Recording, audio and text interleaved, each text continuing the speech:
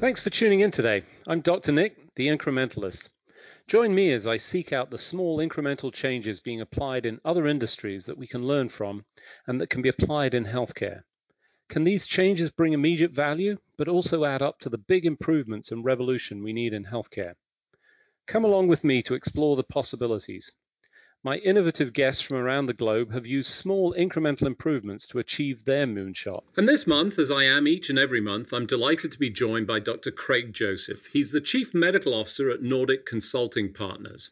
Craig, thanks for joining me today. Thank you for having me. So this is July's news you can use, July 2023. It's the middle of summer. We're under a massive heat wave, or at least some people are. It seems spreading all over the place. And, there's certainly been some things going on. I think we've kicked off a lot of the recent episodes talking about AI and large language models. And ChatGPT hit the news just recently. We saw that with a JAMA internal medicine report that talked about the comparison of HPIs, history of present illness summaries, generated by chatbots and then generated by senior internal medicine residents, who, of course, have lots of time to be able to do that, right? They've got nothing better to do, let's be honest. They're really excited about it, of course. So how did it do? I'll summarize it as I think we've summarized many things with generative AI. It's all about the prompt, baby. Oh, yeah. Prompt engineering. So it was a very interesting study. Basically, they made up an interview of a patient. And so, hey, what brings you in? Oh, I've got this pain here. And then they ask, some questions, and the patient answers those questions. And then from that, you're supposed to generate, if you were a human, you would generate a history of present illness, HPI. And they wanted to see if ChatGPT could do a good job with that. And so to attempt to, get that, they gave it a prompt and said, hey, read this interview and write a short, concise history of present illness. And what they got back was pretty good, except for some of the hallucinations. Nick, if it weren't for the hallucinations, it would be super awesome. And so the hallucinations were that the interview didn't say if this was I think it didn't say the gender of the patient. It certainly didn't say the age. And so most of the histories of present illness that you and I read always do start off with, right. This is a 72-year-old male with the previous history of whatever. And so it said, oh, yes, let's tell you that. So it started off with the age and gender of the patient, which, again, was never presented. So that was a no-no. And they actually got it a little bit better. So they went back to the prompt and added something about, do not reference any information that is not in the transcription. Don't make up stuff. And then they made another little tweak. So they tweaked it 3 times. And by the third time, they tweaked it twice to get to the third version. And by the third version, it was pretty good. It did a pretty good job. Many doctors, some of the attendings were asked to read these histories and say, hey, was this a human that created this, or was this a chatbot? And they could still generally tell, not 100%, but I think it was like 65%. I'm just going to say they can probably tell because they know that some tired senior resident or junior resident is going to produce something that is way more succinct. Well, that might be true. That's an easy ask. I don't think that was a fair question. But anyway, sorry, I'm interrupting. Under any circumstances, it was quite interesting. This thing was not, this is not a specific, kind of healthcare AI. It's just kind of off the shelf, the same stuff that you and I have access to. And so it's pretty good that it got that far with very little training. I do not think that this is on the hype cycle. I think that the generative AI, like this text-based generative AI, is really there. Again, as we've said probably for a year now, it makes stuff up. Yeah, it gets its facts wrong. So yes, it all should be reviewed before it's trusted. But but still, if it can do the first pass and get it 80% of the way there, that's a huge help. Yeah, so I'm going to completely step outside of my lane here and suggest that what's really interesting about this is that it gives a little bit of insight into one of the challenges that I think we have with these LLMs and AI content generation in understanding how they do it, right? And everybody says, well, and you even use it. We both do, but I try not to hallucinate, anthropomorphize these devices that are essentially word generators. And what I find interesting about the fact that they pulled out, this is a male, age 72 or whatever it was, is it gives me a little bit of a peek underneath the covers, and I could be entirely wrong, that says, you know what it's doing? It's saying, I found all of these clinical things and phrases that were linked in some other document somewhere else in the billions of data points and so forth. And I see that, and as I look further up the tree, I see it started with this, and I'm just going to pull that up. So it helps me understand why it comes up with data that's not really there, because that's the purpose. The other thing that strikes me as you describe this is their reaction, because my reaction to that would have been, hold on a second, why did you do that? And I think that tends to dive off into this deep end of AI interactions where the system gets angry or, stamps its feet based on some of the things that I've read. And I don't think, it would be interesting, because if you could actually query and say, well, hold on a second, where did you see that? But I suspect it would just make up more stuff, because it's a little bit like a 3-year-old being asked, "Did you take the last cookie from the jar?" And no, it wasn't me. Yeah, you can't point out when it makes errors and say things if you're following the chat and say, the gender or the age was never presented, and it generally replies with, "Oops, I see that. Let me try that again." And then comes up with another gender and another age. Again, probably. I'm not going to say you're wrong. I think that's unusual. I'm going to take that as a score for this interview. Yeah.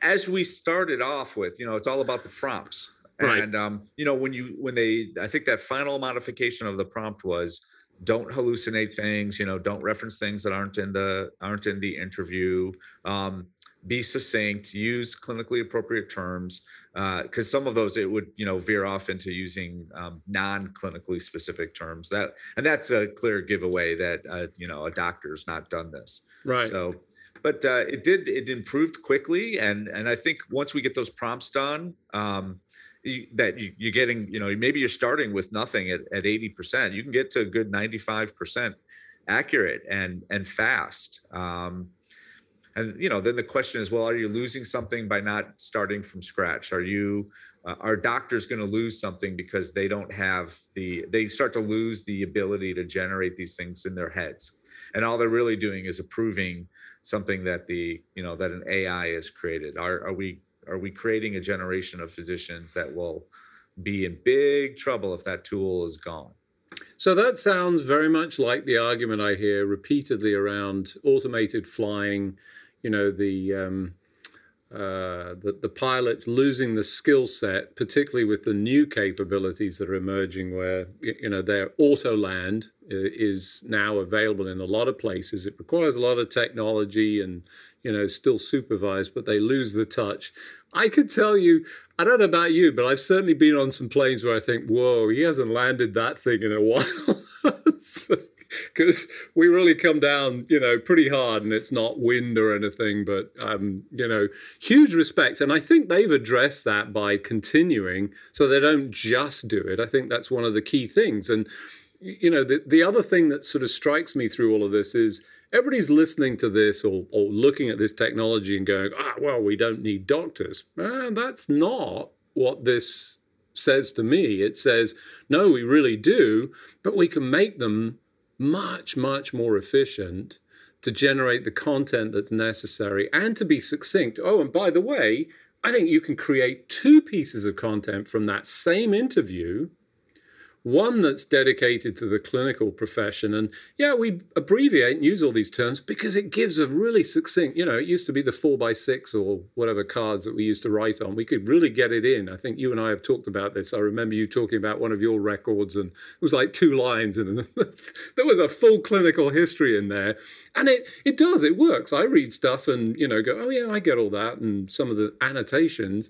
But then you also generate something that is equal to, but is in, easy to understand, comprehensible for the general public who don't have that understanding, that can then be part of this sort of open notes forum that you and I think, are both big fans of. So to me, this is hugely exciting and brilliantly done, because they didn't take real data and real patients and put it in, because, of course, I feel like that might be going on. I know if I was working in this space and I was there, and I know it's not right, I'm not advocating it, but I just know high pressure time, it produces decent content. And as long as you don't just take it and dump it in and use it as a sort of starting point, that's cool. The problem is the private information, and we don't want to have that shared. Don't know about you, but my prompts have changed when you log into the system now. It says, warning, we're looking at this, we're checking, don't put any private, so they've really sort of jumped on that. I guess we need private instances. Maybe there's a better version of this, but to me, it's really exciting.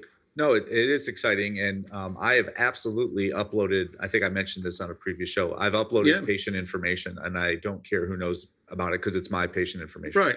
And so if anyone is reading about, a pediatrician that is a George Clooney lookalike, like that's probably based on the information that I've uploaded. George Clooney? Everyone says it. Are you kidding Dr. me? Nick, it's not just me. Everyone says it.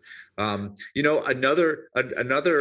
I don't think anyone's talking about getting rid of physicians. I think we're talking about making physicians more efficient. Also, kind of adding expertise to physicians that might be outside their areas. And I think of when I, as a pediatrician, I learned many things that focus on kids and that are rarely seen.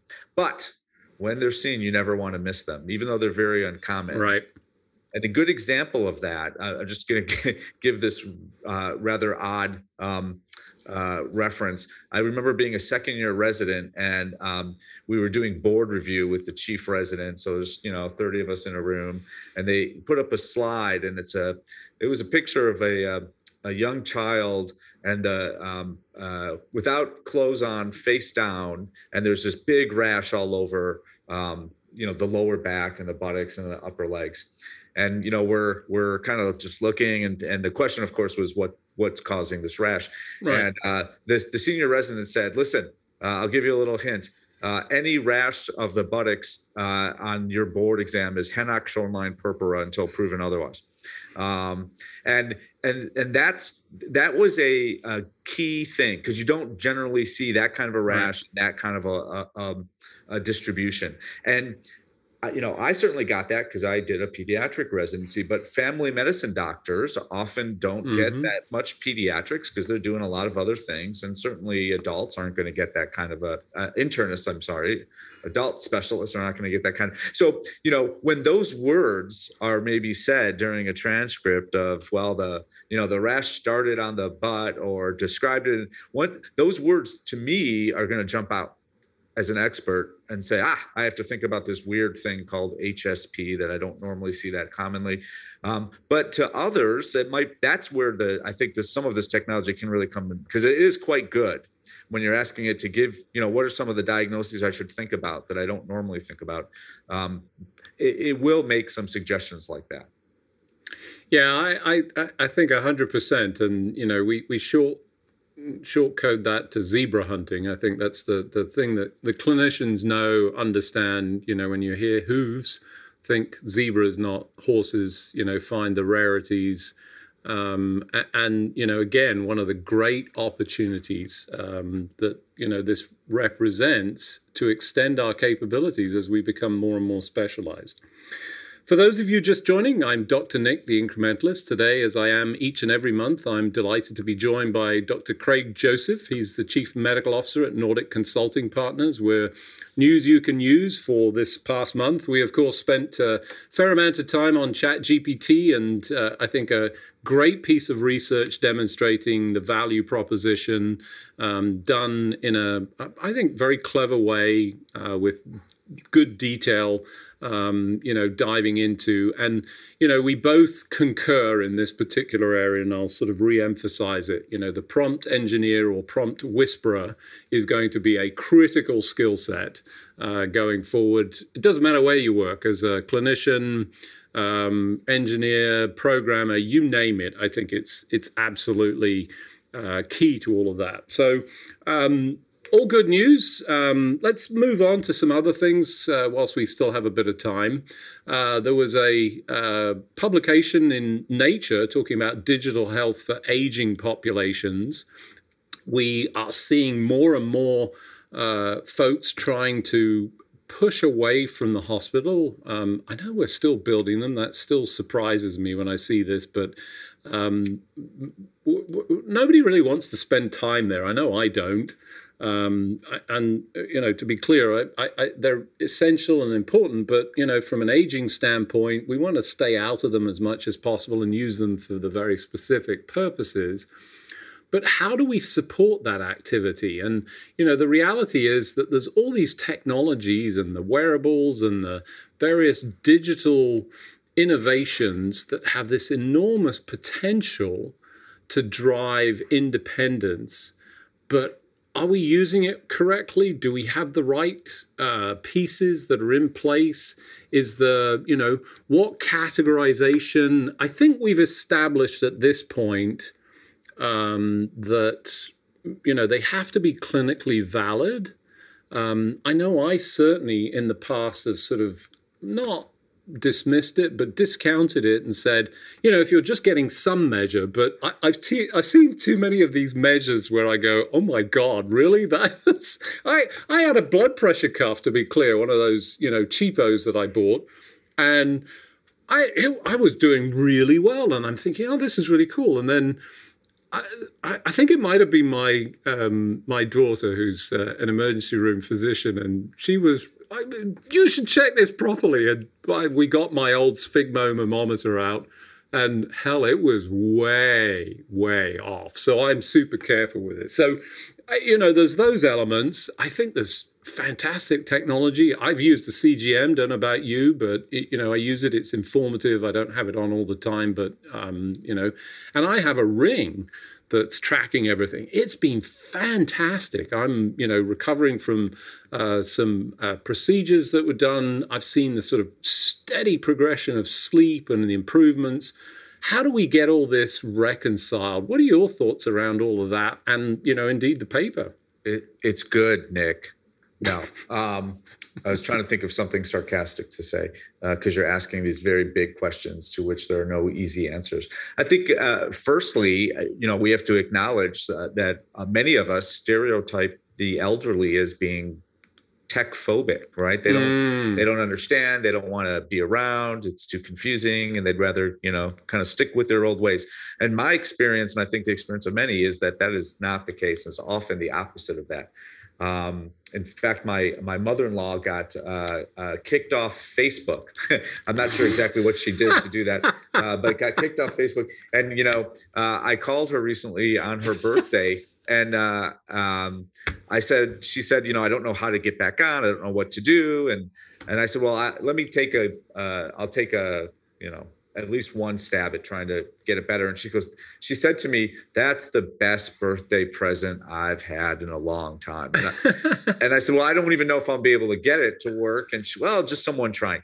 My point being that technology, which is very kind of low tech at this point, is something that she really relies on and likes. And I think a lot of these things, I'm looking at one of the pictures from that article, and, it shows some wearables that are really not like, we're not talking about full time getting your blood pressure checked every 2 minutes, like when you're in the hospital, but hey, are you moving around enough? Like, do Right. we, because if you've fallen, maybe we could detect that fall either via a camera or something that you have on you.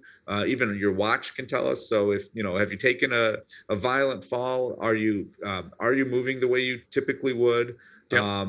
Those kinds of things. And so, a wearable is not just a watch or a ring. It can be shoes or socks or a motion detector that's out there. And so, yeah, there's lots of things to both kind of find problems before they find little problems before they become big problems. And also to let you, I think, as you started off this conversation, hey, why do you need to be in the hospital? Or why do you need to be in a residential care facility? No one, as you mentioned, no one wants to be in those places generally. And even if they're great, you still don't want to be there. You want to be in your home, and Right. anything we can do to kind of get you there with the same or even better quality outcomes is well appreciated. I click my red heels all the time. There's no place like home. It's and having had my intersection with the facilities, and in a space that I actually performed the procedures involved, where it was a 15-day stay, and I was out same day, was just, and it was, I could not have been more grateful to be at home. And I was doing more work. Just to be clear, I was hooked up to a monitor, but they got tired of the beep. Or actually, I got tired of the beep beep, so they just unplugged it. So what was the point? Whereas I've got, constant monitoring. I'm really excited by sort of continuous blood pressure. I think the important point you brought out there that's, worth highlighting is this, designed for the purpose, and, with the elderly in mind. They're absolutely not technophobic. My mother was the same when she was alive. She was she jumped on this stuff. The iPhone and Siri, by the way, was a huge positive for her. It achieves so many things. And a lot of it, one of the simplest things I learned around that time was, those little pens with the little rubber thingamy bob to touch the screen, proved to be a huge positive for interacting with the screens, because she couldn't do it very well with her finger, didn't have the dexterity, but you put it in a pen and suddenly it was much, much easier. Simple thing, but, give her that. And then suddenly I think she would have had a watch if she'd been around for that period of time. So anyway, let's talk briefly, if we can, about the EPIC research. They said note bloat. So, you and I have seen that. That's like a huge problem. Copy forward. Epic's, I think we both love the EPIC research. Lots of data to sort of dive into, and people are doing some interesting things. Any thoughts? Yeah, I think you mentioned open notes before. That's the movement to allow patients to see their progress notes, be it inpatient or outpatient, make it easy to do over the internet through the patient portal. And when people are looking at them, they're seeing these tomes, these 4, 5, 6 page notes, when typically when we wrote them, they were maybe 7, 8, 9, 10 lines.